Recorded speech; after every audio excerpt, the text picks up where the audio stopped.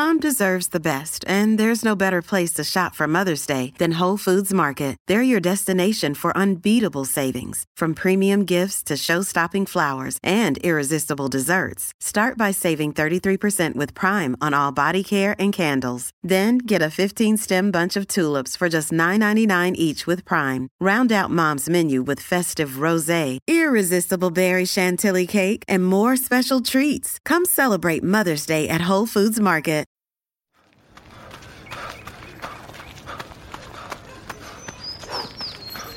Going for your first ever run around the park. Literally running errands all over town. Running for the finish line and your personal best. If you run, you're a runner. Find the shoes and clothes to run your way at newbalance.com/running. New Balance. Run your way. Your brain needs support, and new Ollie Brainy Chews are a delightful way to take care of your cognitive health.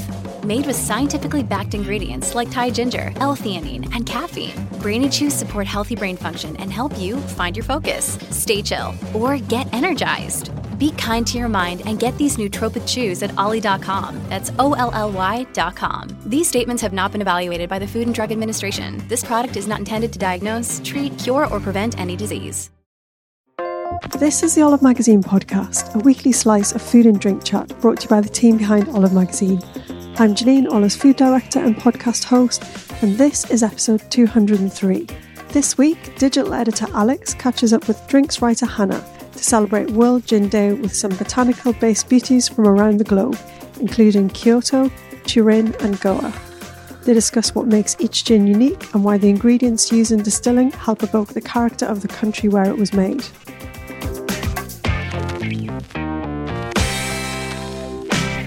So it's World Gin Day tomorrow, the 13th of June, and as we're in lockdown and can't travel at the moment, Hannah, our drinks writer, and I, Alex, I'm a digital editor, thought we'd indulge you all in a bit of juniper-themed escapism, chatting about some of our favourite gins from our favourite countries across the world. So here at Olive, we do love our British gins. Some of our favourites include herbaceous Fisher's Gin from Suffolk, citrusy Ramsbury Gin in Wiltshire, and Slingsbury Gooseberry Gin from Yorkshire, which is Alex's home county. So do go check them out on our Best British Gins Roundup on olivemagazine.com. But there are also some amazing gins from across the world that often make use of really interesting botanicals.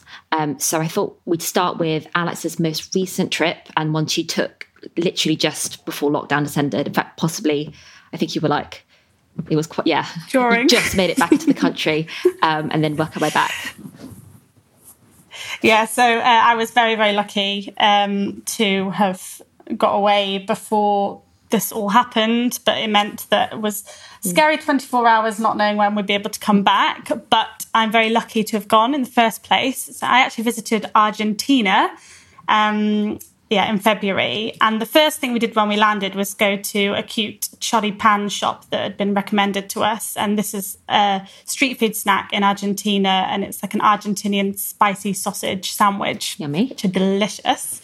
And there we discovered the Principe de Apóstoles gin for the first time. So this gin, it's produced in the Mendoza wine region at the foot of the Andes, but the gin actually gets its name, which translates as the Prince of Apóstoles, from the town of Apóstoles. And that's in the northeast corner of Argentina. So it's really interesting because I only discovered this recently, but it's the national capital of yerba mate, which is the infusion made from yerba mate leaves that gives like a caffeine-like buzz. And mate is like deeply ingrained into Argentinian culture, and a lot of Argentinians have their own mate set. So it's like a metal straw with a sieve at the bottom, which is called a bombilla. So it translates as like a light bulb, a bulb. And a mate cup, which is traditionally made from a dried calabaza or like those mini kind of pumpkin-like a gourd. Vegetables. Like a gourd. Yeah, a gourd, yes. And so drinking mate is quite a ritual and a social thing in Argentinian history. And the cup's often like passed around in a group and you take a sip from the straw, but obviously not at the moment. My Argentinian friend said she couldn't see why coronavirus would spread so widely with mate drinking, but we won't go into that. But I really liked the fact that they used this distinct Argentinian piece of like culture and ingredient in the gin. And what kind of flavour does the mate leaf add to the gin? What we found was actually it really gave a really distinct viscosity to the gin. We didn't really know what it was at first, and we both were just like, oh, this is so Moorish, and really added like a really earthy note and like eucalyptus type notes. And that's actually boosted with eucalyptus leaves and pepperina mint leaves, which is a really aromatic herbaceous wild mint that grows on the hills of Cordoba and northeastern Argentina. So it's a really refreshing gin, actually. It sounds really, it's quite unusual to have like mint and eucalyptus flavours in a gin, but it does sound delicious. And how do they serve it in Argentina when you were there? So we had it, I don't know if this is traditional, but we did see it in a lot of the hip places in Buenos Aires with a slice of pink grapefruit and torched rosemary, which really brought out the herbaceous notes. And also that I really recommend if you can try and find it. And I know they do sell it on Amazon and some like drinks websites. It's called 1724 tonic water. And as Hannah, you'll know, and some of our listeners may know, but legend has it that quinine was first discovered on the Inca Trail in Peru, 1,724 metres above sea level. So to stay true to its original source, this tonic water is called 1724, and the quinine is harvested from the cinchona trees on the Argentinian side of the Andes, which is just quite nice to keep that tradition in there. And also they use Patagonian water, which is considered to be one of the purest waters in the world due to its like vast bodies of water and Andean lakes and glaciers. So it's to have the 1724 tonic and the Apóstoles gin is a real way to travel to Argentina without being able to go there. But what it also reminded me of is one of our favourite gins that Hannah's going to talk about, which uses rosemary to bring out the herbaceous notes, but it's a little closer to home. So maybe chance of us going there sooner than Argentina, maybe. I hope so. So this gin I'm about to talk about is a favourite of both me and Alex's, and it's probably not an exaggeration to say we're a bit obsessed with it. It's called Gin Mare, and it's a very sort of savoury, herbaceous gin. I have a lot of family in Spain, so I've spent a lot of holidays there, spent a lot of time there. It's one of my favourite places to go. I'm currently, my lockdown activity is learning Spanish, so I'm really hoping I can go back there at some point and put it into practice. And I always think the flavours of Gin Mare are kind of like a midsummer in a bottle. But what about the distinct botanicals? So, how do they evoke a midsummer?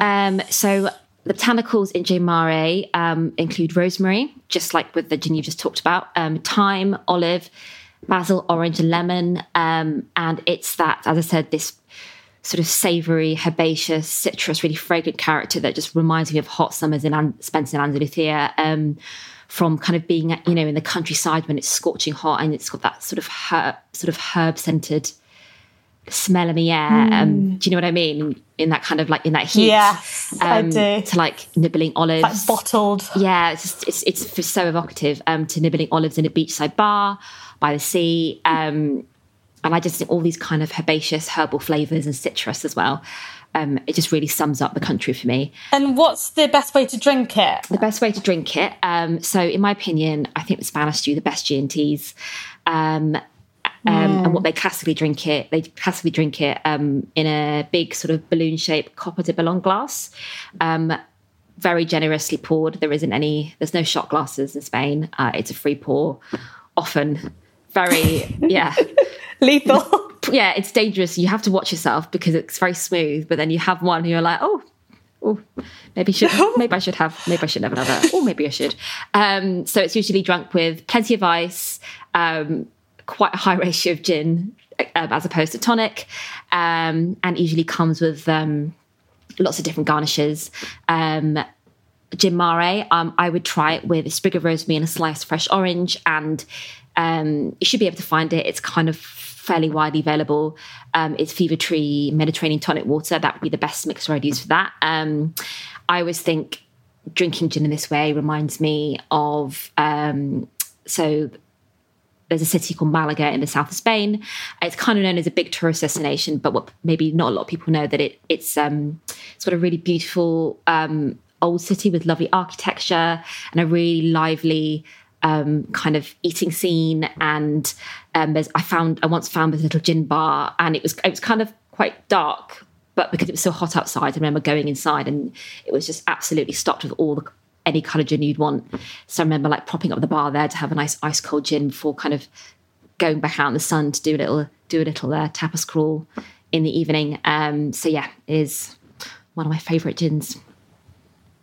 Oh, it's definitely worth people not writing off Malaga. I think often people think, oh, it's just full of people who want like package holidays and to go to Marbella, and there's like the airport for those kind of holidays, whereas actually the old town is really worth for sure into. It's sort of seen as like you fly in and then you kind of go somewhere else, but it's also quite small enough. It's a great place for a mini break, and I sort of wax lyrical about it if anyone is asking for inspiration of alternative places to go in Spain.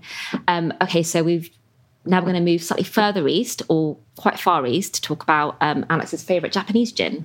I visited Japan and Kyoto last year, which I was very, very lucky to be able to do.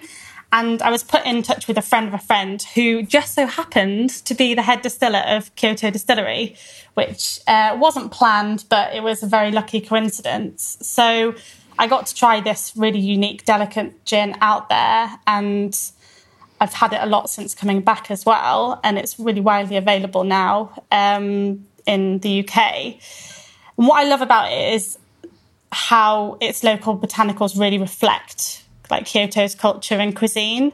So one thing that makes it so distinct is the fact that it's rice-based rather than the usual grain base used across the world. Am I right in saying that, Hannah? Yeah, so obviously it's made with all different things. For anyone who doesn't know, gin starts with a kind of base alcohol, which can be made with anything, but it's usually some kind of grain alcohol, like wheat, for example. And then it's flavoured with things like juniper and other herbs and botanicals, and that's what gives it its ginny flavour. But at its base, it's just a plain spirit. But it's unusual. Yeah, I mean, rice, I don't normally hear rice, but of course, given sake is made in Japan, it does seem very fitting. Yes. Yeah, and it's actually made in the same area of Kyoto as the sake distillery district, which is called Fushimi, and it's known for its water. And Fushimi actually means... it comes from two words which mean water from an underground source, which doesn't sound very doesn't sound as nice as Fushimi, but it just shows that the water from there is the most prized in the area. And so as rice is so ingrained into Japanese culinary culture, the team behind the distillery thought like it was a unanimous decision for the team to make it with a rice base. But it's not just about saying it's made with rice. It adds a really smooth, like velvety texture to the gin. And it's also packed with really unique botanicals. And I won't talk about all of them, but I think 3 of them are really worth noting because they really define it's like a terroir. Like gins have a terroir as well as wine. Which sounds a bit, but it's true, I think. Yeah, absolutely. So, I mean, the botanicals include... Sorry? I was just going to say, all the gins we've talked about are very reflective of where they're made so far. So, yeah, I definitely think that's right. Yeah. And that's why we're suggesting to drink them, isn't it? To try and evoke a holiday and have a bit of escapism. For sure. So the first one is Gyokuro green tea that adds the real delicate grassy notes that you find in the sencha green teas that are served in Kyoto's traditional machiyas, which are where the tea ceremonies are performed. And these are often... They're all over the city, but in the Gion district of Kyoto City, you can spot like geishas still walking between the wooden merchant houses, which is really special to experience. I didn't experience it myself, but Alex, who runs the distillery, said that it's really magical because you can really get taken back to the time when that was what the city was known for. They also use hinoki wood chips from Japanese cypress trees, which I thought was a really nice addition because it's super fragrant and woody aroma, and it will really likely transport you back to Japan if you're lucky enough to have visited, as it's used in Japanese incense and as well as to build the actual shrines, temples, and the onsen baths. So you probably, if you smell it, it might be quite familiar to you and whisk you back like a priest moment. I won't go into that. It sounds very sort of Japanese Madeline, maybe. Madeline. Yes. And if you visit Japan, you'll also find these hinoki trees in the parks, shrines, and the beautiful gardens across the country because they're used as ornamental trees. So it's a great botanical to include, I think. And finally, yuzu, and I couldn't not talk about yuzu because it's one of my favourite ingredients from across the world. So it's a really unique Japanese fruit, and it's very aromatic, like a cross between like an Amalfi lemon and a mandarin or a lime. Everybody uses different kind of floral citrusy mix to describe it, but it's really, really unique. So if you can ever get your hands on one or some juice, then definitely try it. And the Kyoto distillery actually get their yuzu hand-peeled from a farm in northwestern area of Kyoto called Ayabe. And it's run by an 87-year-old woman called Tanaka-san. And just thought it was so lovely that they're still using the same producers that they've been using for years. And that's something that's very typical of Japanese culture, is someone learns a craft and they continue crafting until they're in the 90s. And there was that street food program on Netflix a year or two ago, and I remember there was quite a few street food stalls run by people in the 80s and 90s. And this area of Kyoto also has like beautiful green landscapes and plenty of hot springs, so you can pretend you're there while you're sipping your gin. Stick around for some more great gins to try from Alex and Hannah.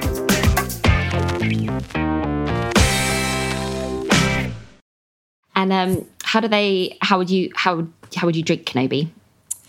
So I actually asked Alex before we were recording this podcast how he'd suggest to serve it, because I thought may as well. And he said that they try to serve it as a gin and tonic. So it's a mixture of tonic and soda. And he said they choose that because it keeps the drink long and refreshing, but it doesn't overpower the really delicate gin flavours with too much tonic, because those three botanicals that I spoke about were only three of many. There's others such as Sancho pepper, refreshing shisho leaves, and obviously the fushimi water. So you don't want to cancel out those notes. And he also says that not to garnish it because to show off the aromas of the gin itself. But the best way to drink it is obviously in Japan in one of the tiny little bars hidden down the back alleys, but we can't do that at the moment. So I think it's pretty good alternative. Definitely. I think it's an interesting point you make about not wanting to overwhelm botanicals of a gin, because I sometimes find with tonic water is that the flavours are quite bold and you have to kind of be careful that you're matching the right tonic water with the right gin. So if it was a really bold spice gin, I would maybe do like a classic Indian tonic water. But you know, if it's quite, I feel like, because I've had Kenobi and it's quite delicate, isn't it? The flavours are very kind of quite subtle. So either, you know, using a more delicately flavoured lighter tonic water, or as you said, mixing it with soda water, or even just having it with soda water. Sometimes I think that's quite a nice thing to do with gin. Yeah, because it's like a highball then, isn't it? In like a whiskey highball, which they serve in Japan. He said that you can include it with a bit of water, and you can have it cold, hot, frozen, or So there's different words for the different serves, but with hot water, I thought was quite interesting. Yeah, it's quite interesting. I know you when you do like professional tastings of spirits, you sometimes do add a splash of water, and it just lowers the ABV, which just stops your taste buds from being numbed by the strength of the alcohol, and it just kind of opens the spirit up for tasting. So it's interesting that they suggest water. We also have a recipe online for a sake martini. Do you think that would be a good gin to use? Oh, yeah. One of Hannah Guinness special. It's delicious, that one. So next, Hannah's going to chat about a gin that stands up very well in our favourite gin cocktail, the Negroni. Is it your favourite still? Yeah, I mean, I have lots of favourites, but I feel like the Negroni is always going to have a special place in my heart, as it does in yours. Okay, so I'm going to talk about a gin called Seven Hills Italian Dry Gin. It's made near Turin, and I wanted to talk about it because it's supposedly designed to make the perfect Italian Negroni. If you're a regular to this podcast, you'll know that we're big fans of Negronis at Olive. A Negroni is a equal parts gin, Campari and vermouth. And I thought Seven Hills was quite interesting because Turin, for those who don't know, is kind of the spiritual home of vermouth. And northern Italy in general is sort of the hub of aperitivo culture. The Negroni was invented in Florence 100 years ago. In Venice, that's where things like Aperol spritzers came from. This gin in particular, so supposedly the botanicals were inspired by ancient Rome. And the name of the gin, Seven Hills, refers to the seven hills that kind of form the city. The botanicals are quite unusual for a gin. It's artichoke, celery, blood orange, chamomile, rosehip, pomegranate, and juniper, amongst other things. And it does make for quite a punchy, boldly flavoured gin. I would expect to taste, very headily herbal, almost like vegetal aromas, and as well as being quite citrusy. So it's quite unconventional. It might not be your cup of tea if you like something a bit more subtle. It's interesting that they use artichoke, isn't it? Because that's actually really popular in Italian aperitifs because of like one of our other favourites, Cynar. And I think often people would say, oh, artichoke, but actually it lends a really nice herbaceous aroma, doesn't it? Yeah, I mean, artichoke sounds like a super weird thing to make a drink out of. But it's the base for Cynar, which is this bitter Italian aperitif. But actually what it does is it lends a really sort of earthy, kind of sultry edge to the drink. And I would describe Cynar as kind of like an earthier cousin of Campari. And because of that, this gin makes a really lovely Negroni, but because of this artichoke link, I would suggest swapping out the Campari for Cynar and making a Cynar Negroni. And it's just a little bit softer, just a tad softer, because I find Campari can be a bit quite sharp, and that's not always everyone's cup of tea. And interestingly, so I spoke a little bit earlier about spritz culture in Venice. Obviously, everyone associates that with Aperol spritzers, which we've got a recipe for on the website, but you can make a spritz with a Cynar, and that's also drunk in Venice. So yeah, it's quite a fun bottle to buy because you can play around with it in lots of different ways. I also recently tried Select Spritz. That's also popular there, isn't it? Born in Venice, yeah. It's really, really interesting. I'm going to write about it and add it to our aperitif guide, which Hannah and I have written online, which was very fun to write, wasn't it? It's one of my favourite things to do. So we're now going to move to a much more Celtic location, which is Ireland. And Alex, why don't you tell us about the next gin? Yeah, so my final gin, it was very hard. We decided at the beginning of, not the beginning of the podcast, obviously we've done a bit of research, but we decided to pick 3 each, and it was very difficult. But I chose this one because I think it's a really good example of how the botanicals reflect like the area. I wrote a piece for Tourism Ireland about like field to fork, and I used like grass to glass in this, which, sounds a bit, but I do think it is a good example of that. And so I have family, friends in Ireland. I've visited lots and lots. We used to go to Dingle a lot, but unfortunately I wasn't of drinking age then, so I didn't try it in the country. However, when I was researching for this piece, I came across this fantastic gin and I tried it in London. It's also one of our team member Charlotte's favourite gins and places in the world, actually, Dingle. She wrote a beautiful piece about Castlewood House B&B that overlooks like sparkling Dingle Bay, and that's on the website. And even if you can't go, it's a very evocative piece for a bit of escapism. So I recommend reading that. And the gin also won the world's best gin in 2019. So I think that means we've got pretty good taste. I think so too, yeah. So the reason why it's so special is that the distillers forage local ingredients to create this, they call it like a bottled tribute to County Kerry, which is the county that Dingle is in. And so there's red fuchsia, which is a familiar sight to locals that they call the Tears of God, and they line the motorways and the highways in the county. They also they've chosen bog myrtle, which comes from the shores of Derrynane Beach, and rowan berries, which come from the county's mountain ash trees. And finally, they use heather from the foot of the West Kerry Hills. So that sounds like PR chat, but I actually think that it does really do its job, because it's very floral, fresh gin that really reflects the forests and moorlands and mountains of the county. So I think it's a really nice one to try to take yourself to Ireland. And how would you drink it? What would be the best serve? So they actually say on their website to serve it on the rocks with large cubes of ice and a wedge of fresh orange and a sprinkle of juniper berries, which is quite bold. But as we were saying before, often tonic waters can overpower a little bit. Some of them really do bring out the botanicals.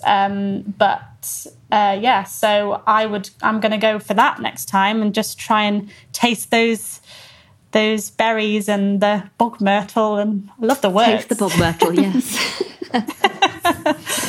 So finally, Hannah, you're going to chat about Stranger and Sons. Yes. Where's this from? Okay, so Stranger and Sons is a gin from the Goan Third Eye Distillery in India, and we haven't picked a spice gin so far, which is why I wanted to add it in. And I thought what was interesting about this gin is that it uses spices foraged or cultivated along the Goan and Karalan coasts. And I think sometimes with spice gins, I love good spice gins, but sometimes they can be really like punchy and really like strong with the botanicals. And I think what appealed to me about Stranger and Sons was it definitely has a spice character, but it's just quite subtle and warming. And it's got really nice sort of pepper, nutmeg and licorice notes. Obviously, this is summertime, but I would also say this is a great wintertime gin, particularly maybe something to drink during the festive season. It'd be interesting to play around with a Negroni if you want more of a spice character to it as well. It uses lots of different botanicals, but one that caught my eye in particular was, and I'm sorry if I mispronounced this, Gondorage lime. Which is also known as a Rangpur lime, and it's a cross between a lime and a mandarin orange. And it's sort of like it's obviously very well known in India, but it's less well known over here. It's a distant relative of a kaffir lime, and it's often squeezed over rice or into lassi, or it's used in dals and fish curries or in drinks. And it just kind of fresh limey flavour, just particularly now, which makes me want to immediately mix it up in a drink. And nice. So how would you serve that then? Well, so they also, Stranger Sons have actually a really interesting suggested serve. So they suggest it in a Gibson martini, which basically is a martini made with dry vermouth and a pickled onion garnish, which caught my attention because I normally add a twist of lemon or an olive to my martinis. And I thought pickled onion seems quite intriguing. I think a martini is a nice way to appreciate it if you really just want to kind of, martinis are great if you just want to taste the actual spirit and maybe not necessarily the mixer. So it's quite good if you That's a really good point. Yeah, and I think for the more boldly flavoured gin, I I would see them as, you could see them as almost sipping gins, and a martini, obviously you shouldn't, I mean, you can, but you shouldn't really like knock it back. You should sip it slowly. And yeah, so I think it's a nice way to drink it. I have to try that one. I haven't tried it. Yeah, so all these gins we mentioned are on our International Gins Roundup online. And there are a few other favourite ones on there. So there's Monkey 47 from Germany, which is, again, one of my favourite gins. Broken Bones Dry Gin from Slovenia. Four Pillars Red Dry Gin from Australia. And I could just go on and on. So yeah, go and check it out. Great. Thanks. Happy drinking and escaping, everybody. Yeah. And happy World Gin Day. Yeah, happy World Gin Day. So that was the Olive Magazine podcast. If you want to explore more of our podcast back catalogue of over 200 episodes, you'll find us on all the main podcast platforms and on our website, olivemagazine.com, where you'll always find tons of useful recipes and great cooking advice. And if you're finding it difficult to get your monthly mag, why not become a temporary subscriber? You'll get the next 3 copies of Olive Magazine delivered to your door for a single payment of £12.50, saving 15% off the usual shop price with free delivery and no obligation to continue after 3 months. To take advantage, go to buysubscriptions.com/olpod3. That's OLPOD3. Stay safe, and we'll see you next week when we'll have a brand new episode to listen to.